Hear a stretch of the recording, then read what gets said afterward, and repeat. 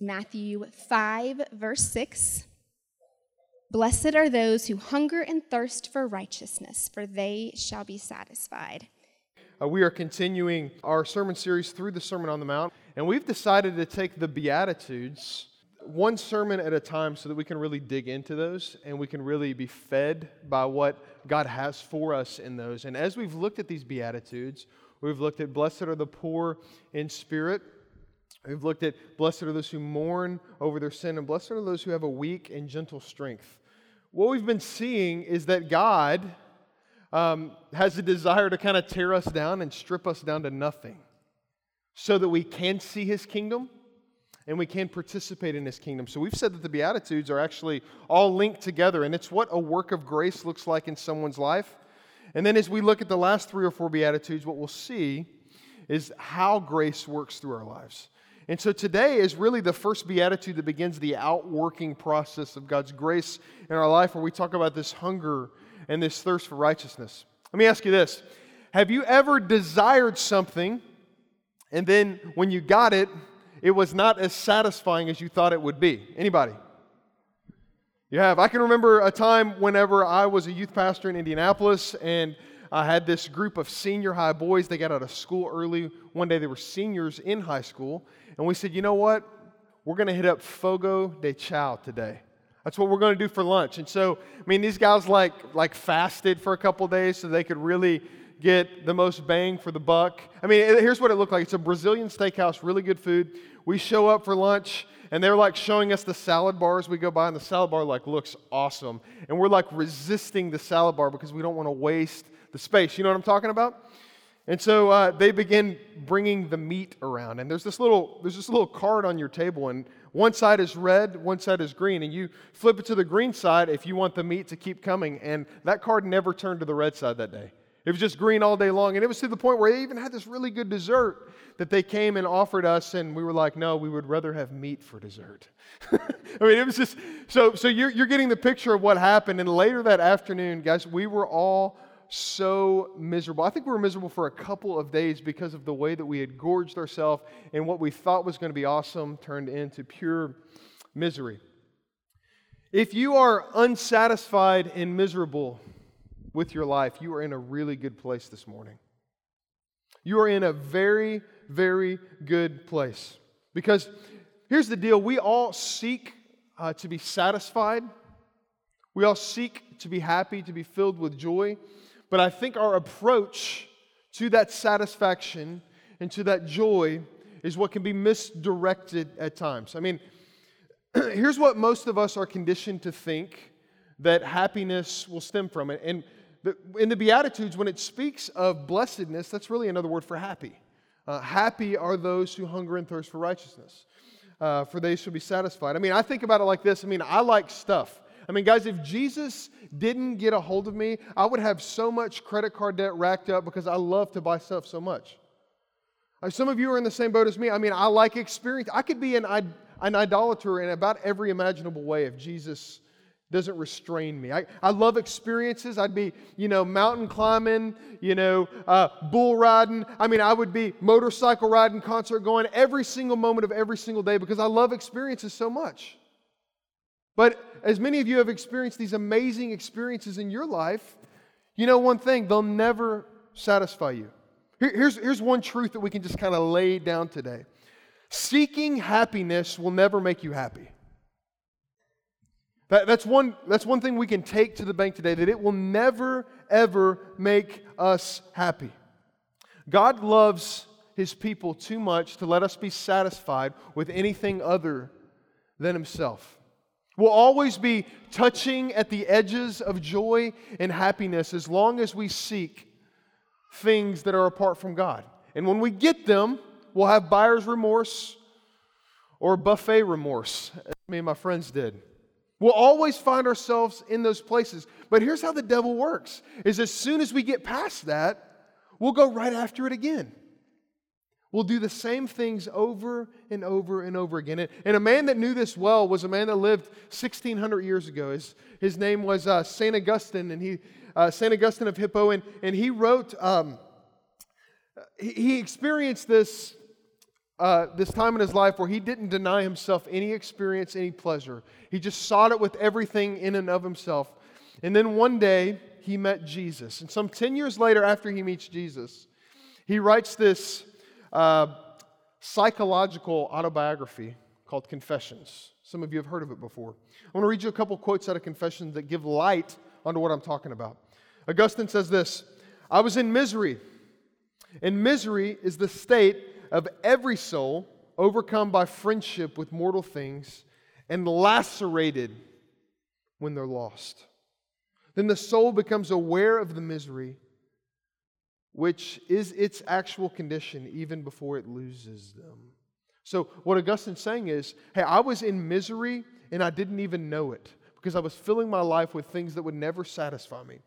And then he goes on to give probably his most famous quote out of the work, which is this: "Our hearts are restless until they find their rest in God." So my question to you is this: are you restless this morning?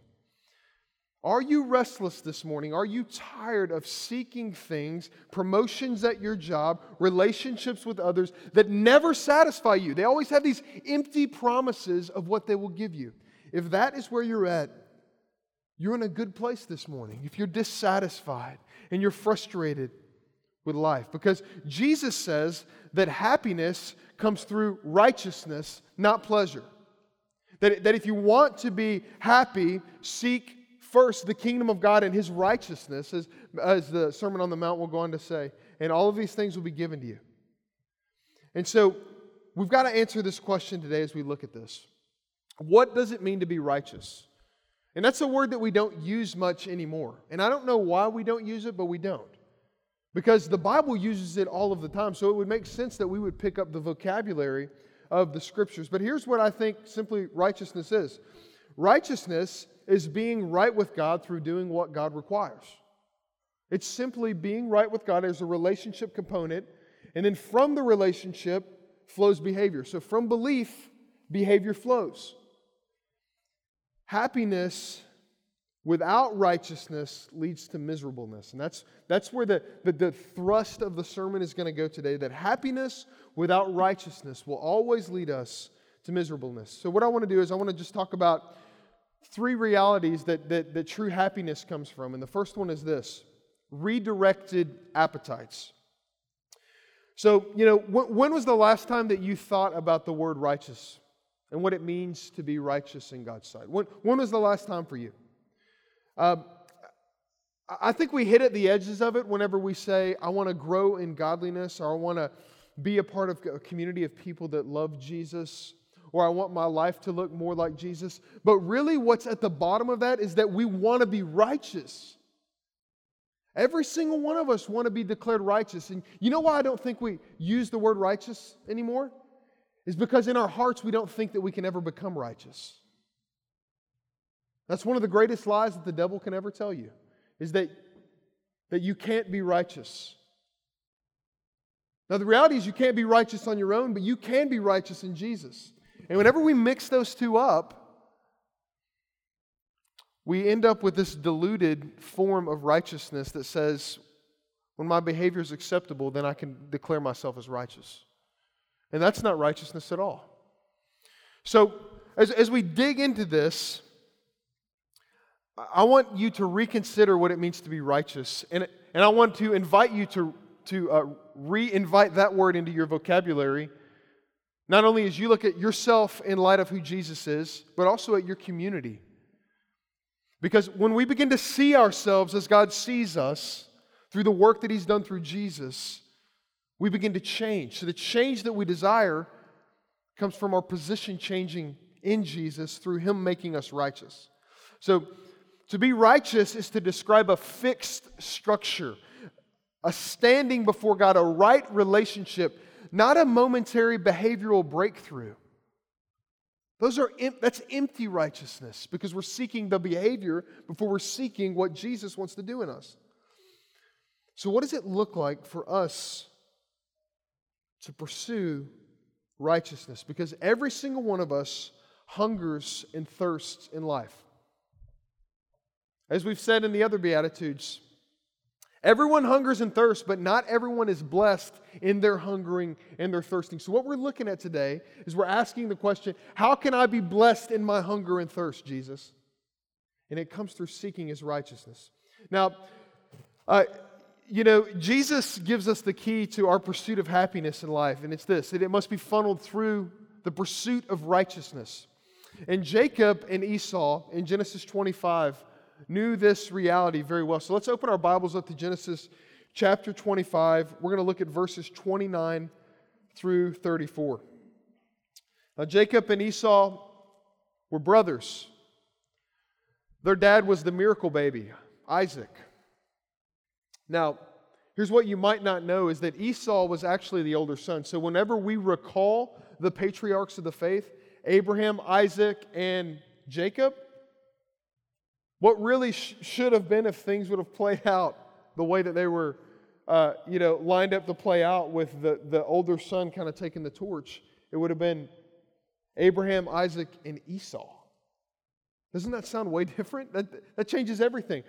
So let's listen to really some of the beginnings of that spiral happening here in Genesis 25. And it really has everything to do with appetite that is very much a part of our lives as well. So let's look at it. Once, when Jacob was cooking stew, Esau came in from the field, and Esau was exhausted. And Esau said to Jacob, "Let me eat some of that red stew, for I'm exhausted. I'm starving, man. Let me get some of that red stew." Jacob said, I think kind of jokingly here, "Sell me your birthright, bro, and I'll give you some of this stew." So Esau says, "I'm about to die. Of what use is a birthright to me?" That is the key question right there. I'm about to die. What use is a birthright to me? And Jacob said, "Swear to me now." So he swore to him and sold his birthright to Jacob for a bowl of soup.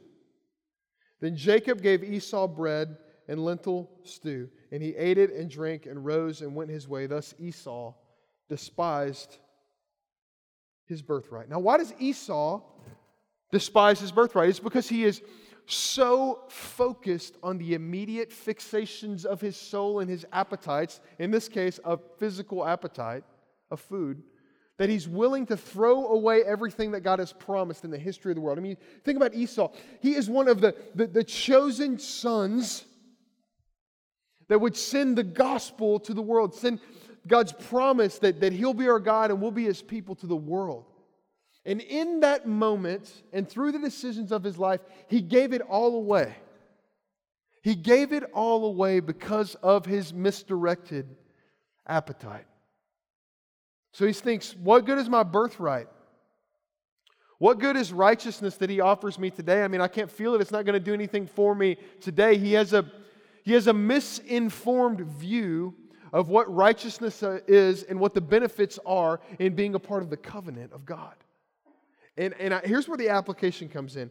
I think that we are very much prone to this idea of immediate gratification, to do what feels good, to crave the wrong things.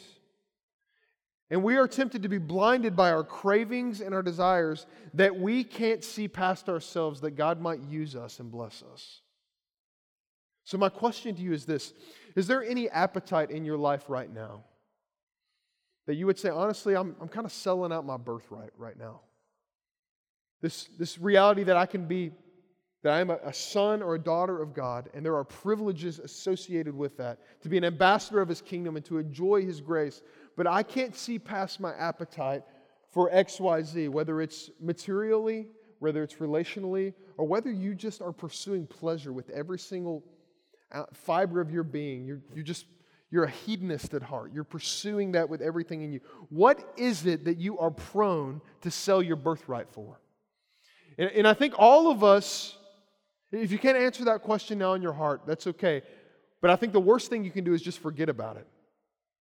Because the devil knows good and well, and he is pushing in on you in those angles every single day of your life, whether you know it or not. So when you answer that question, write it down and remember it. So that when the tempter comes to tempt you and to allure you into his plan, you can resist the devil through faith. And he, as the promise goes, will flee from you. What consumes the quiet hours of your heart? What is it that you dream about, that you wake up in the morning thinking about if it's not God? That's what it is that you'd be tempted to sell your birthright for. Whatever it is, it's not just affecting you. You're passing it on to your spouse if you're married. You're passing it on to your friends. You're passing it on to your children, your coworkers, every sphere of influence. You're passing whatever that is along. And Jesus wants to give us freedom in the midst of it by seeking first His righteousness and letting that filter our desires. Because as C.S. Lewis is getting ready to tell us from his work, The Weight of Glory, you're tempted to think, if I could just neuter my appetite, if I could just get rid of my appetite, if I could just, the cravings would just go away, then maybe I'd be a better follower of Jesus. Your appetite is not the problem. It's the object of your appetite that is the problem, and your pathway to satisfaction. So listen to what C.S. Lewis says about this. If we consider the unblushing promises of reward and the staggering nature of the rewards promised in the Gospels, it would seem that our Lord finds our desire not too strong, but too weak. We are half-hearted creatures, fooling about with drink and sex and ambition when infinite joy is offered to us. We are like ignorant children who want to continue making mud pies in a slum because we cannot imagine what is meant by the offer of a vacation at the sea. We are far too easily pleased. So we think that our greatest problems are our desires. And really what Lewis says is that we're actually our greatest problem is that we're too easily satisfied. That God has made us for much more, and often we settle for much less.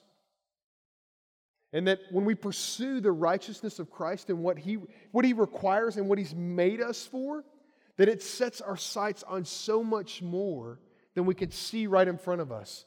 And it trains our appetites to pursue the things that will actually bring satisfaction in our lives. When we aim at any of these pursuits with the focus of satisfying ourselves, God is far too kind to let you be satisfied with anything other than Himself. And so, of course, He leaves you miserable after you've gorged yourself at the buffet, whatever the buffet may be for you. Because He's far too kind to let you enjoy that. Happiness is the byproduct of holiness. And when the Holy Spirit filters our passions, God does this extraordinary work through very ordinary people. So what's it look like for us to pursue the real promise that God has given us as we pursue righteousness and the benefits of satisfaction that comes around that? What does it look like for you today to deny the false promises of those little g gods that are all around you? Let's keep looking at this. Here's the reality. We have to receive righteousness before we can be righteous. There's a difference there. It's a nuanced difference there. It's really important. So why should righteousness concern us at all? Because without being declared right with God, get this, we are under the wrath of God. We're under His wrath. We don't talk enough about that, but it's really important to remember that. That without receiving the righteousness of God, we are under the wrath of God and therefore can never please God. We can never be in a right relationship with God. And it doesn't matter how good of a person people say that you are or how good of a person that you think you are, because without Jesus, you're under the wrath of God. And I don't mean to scare you today, well, I kind of do, but because it's the kindest thing I can do to you, right? Do for you. If you're not in Jesus, you are in a miserable place, even though your life, you may have tricked yourself into believing that you're in a pleasant place. You're in a miserable place because this is all there is for you.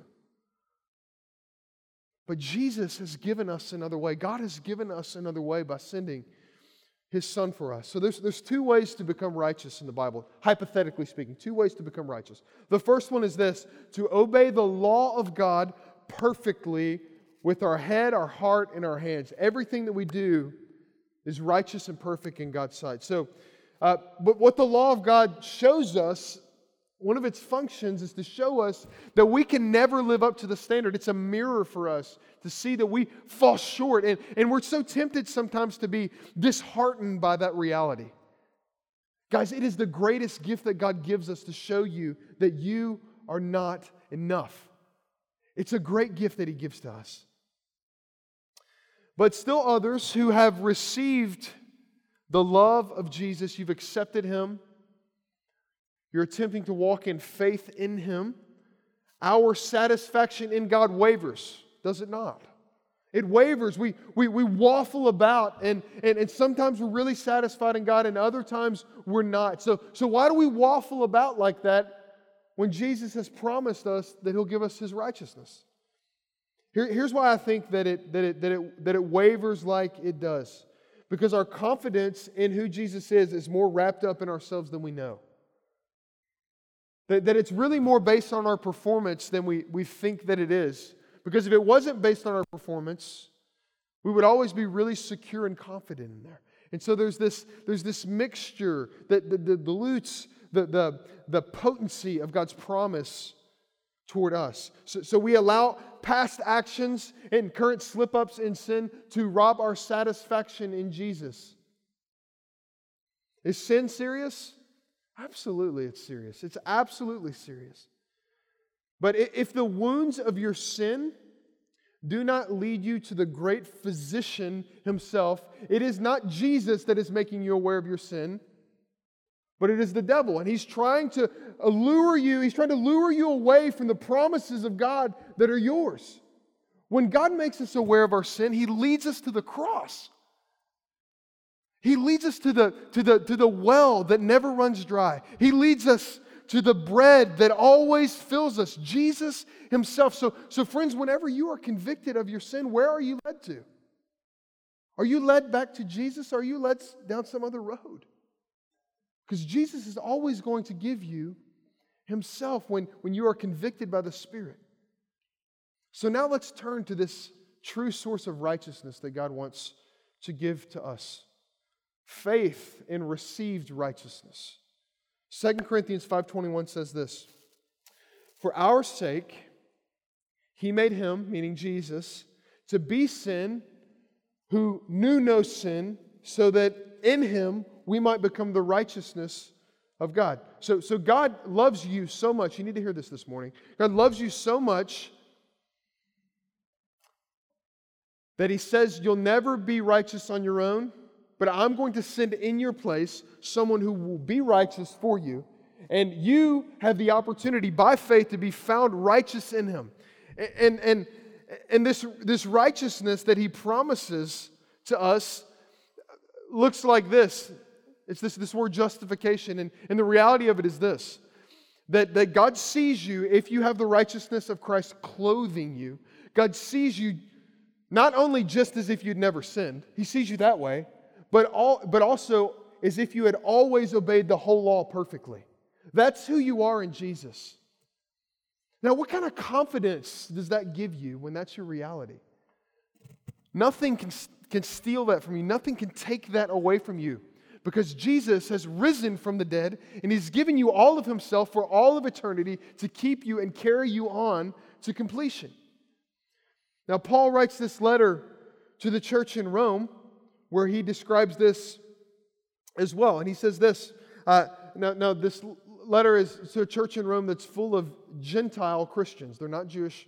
And so Paul is describing the hard-heartedness of the Jewish people for the promises of God in receiving Jesus' righteousness. Listen to what he says. Romans 10:1-4. "Brothers, my heart's desire and prayer to God for them is that they may be saved. For I bear them witness that they have a zeal for God," the Jews, "but not according to knowledge. For being ignorant of the righteousness of God and seeking to establish their own, they did not submit to God's righteousness. For Christ is the end of the law for righteousness to everyone who believes. So hear what Paul is saying here. He's saying that you cannot be righteous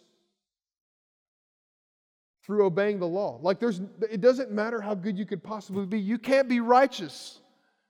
So that hunger and that thirst, that drive that pushes you on is to seek righteousness that you can't earn, but righteousness that you have to receive and then you live out of after that. And so there's these kind of two ways to look at righteousness. There's this passive righteousness that we have to receive that Martin Luther wrote about. And then there's this active righteousness that we begin to live out of as Jesus lives inside of us. This beatitude is speaking about active righteousness. The fact that you would hunger and thirst after the things that please God's heart because He lives inside of you. This is what the Christian pursues when he's come to the end of himself. Blessed are those who hunger and thirst for righteousness, for they shall be satisfied. This righteousness flows through our lives, and it looks like good works. I mean, Ephesians 2:10 says, for we are His workmanship, created in Christ Jesus for good works. You were created for good work in Jesus.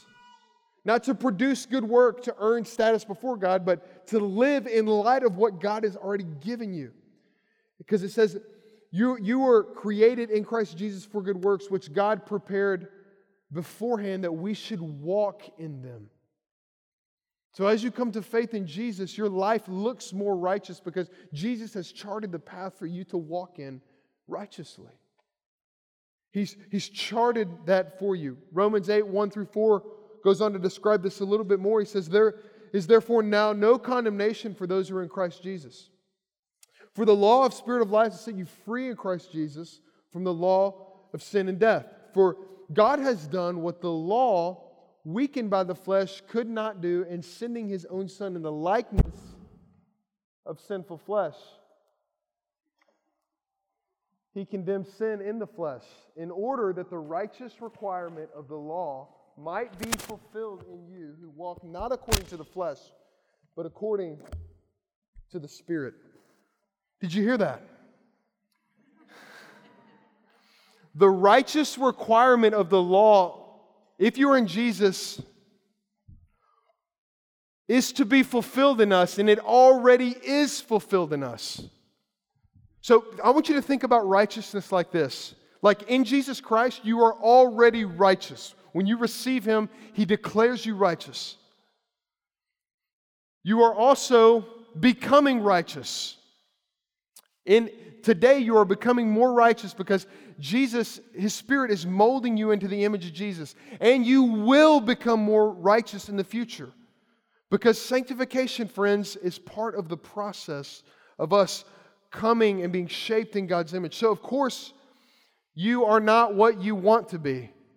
But in Jesus, you are not what you once were. You know what I'm saying? That's really good news. And Jesus is sovereign over the whole thing. He's the one that's shaping you, and it's all bound up in this idea of righteousness. That He will fulfill the requirements of the righteousness that God requires in you. That's what He wants to do. And it's going to be a gift that you have to receive. And I think a lot of times we are like the person that gets a gift at Christmas time and they're like, oh, no, you shouldn't have. And they're like so stubborn that they won't even open the gift, right? They'll just kind of push it back. This is what we do with God's righteousness when He imputes or gives it to us. Is we try to stiff arm it and say, no, God, I got this. And what we find ourselves in is this flux of never really being sure of who we are in Jesus.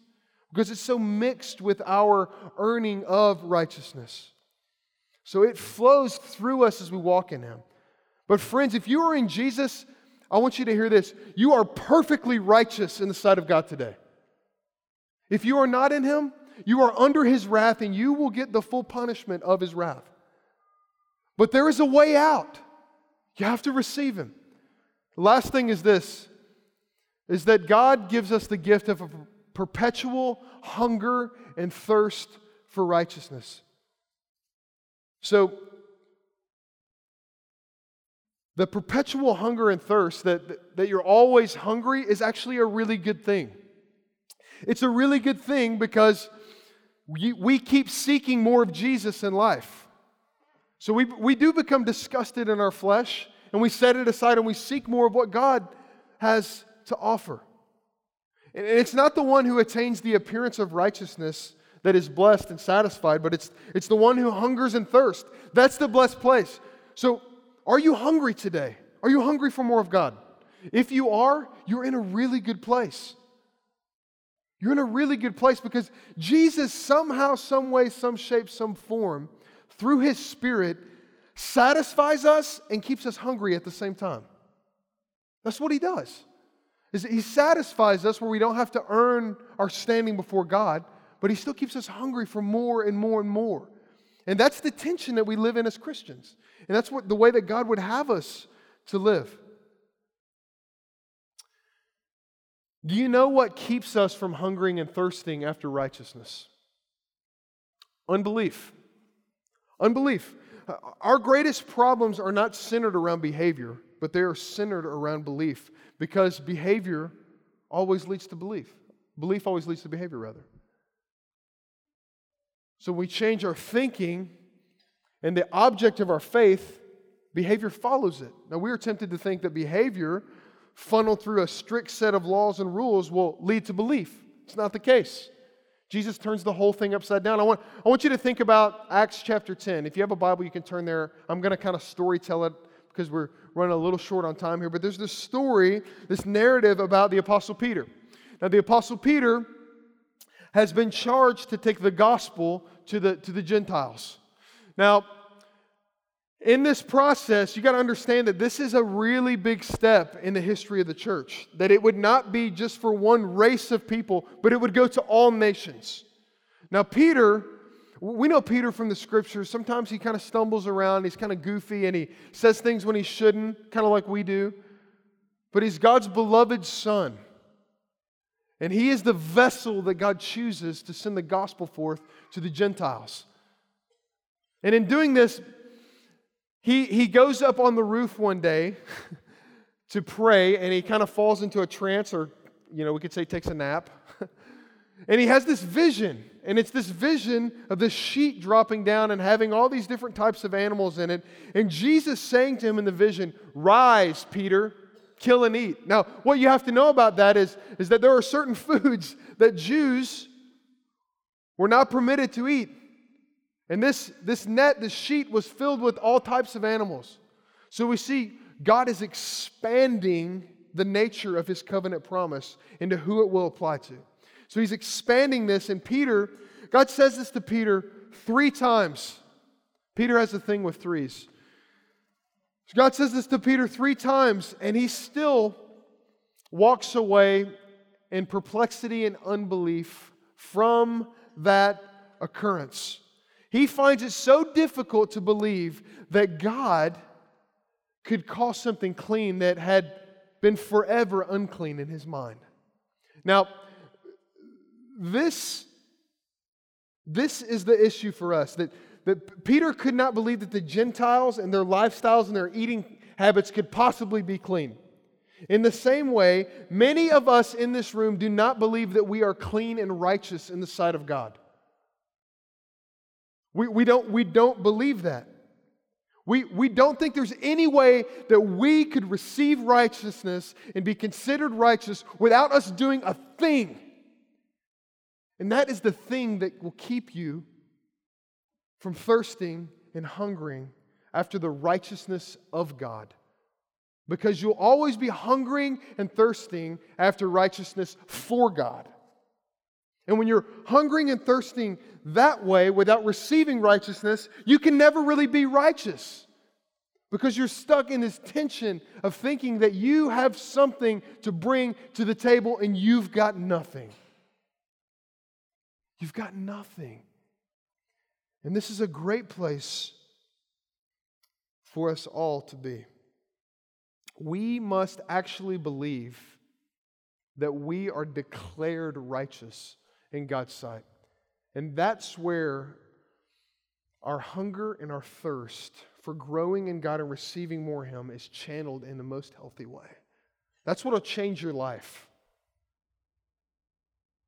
Another Bible study, a discipleship group, a service project, another good deed will never change you unless it comes from the attitude and heart of receiving righteousness and then pursuing righteousness. That's the really good news that I have for you today, that God has for you today. So I want to close with this quote from an actor. His name's Dwayne Johnson. If you're a wrestling fan, he's known as The Rock, right? I mean, maybe, okay, I'm showing my flesh here, sorry. He says this, it's really, really good, very spiritual in nature. I'll never, ever be full. I'll always be hungry. Obviously, I'm not talking about food. Growing up, he says, I had nothing for such a long time. And someone told me a long time ago, and I've never forgotten it, once you've ever been hungry, I mean really, really hungry, then you'll never, ever be full. Friends, the work of Jesus in your life will leave you satisfied yet hungry. Whenever we try to earn our own righteousness, we'll find ourselves satisfied and not hungry. And that's a sign that something's gone deeply wrong in us. Jesus wants to give you the security that you are righteous in His sight. You're righteous. If you're in Jesus, you are righteous today. And that's the best news that I have for you. Let's pray together. Father, we confess this morning that we fumble around making mud pies in the slums a lot of our lives. That is our MO. And that we really struggle, especially as Americans, to believe that we could receive such a great gift of grace that it would save us just through faith. Jesus, give us a hunger and a thirst for righteousness that flows from a standing before you, of being declared right in your sight,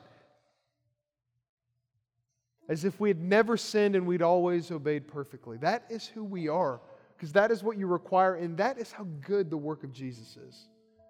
God, would you pierce our hearts today? Father, I pray for those in here that are not yet believers of Jesus, who've not yet surrendered themselves. God, I pray that you would disturb them in such a way that they would turn to you today. Would you meet us, Jesus? In your name we pray. Amen.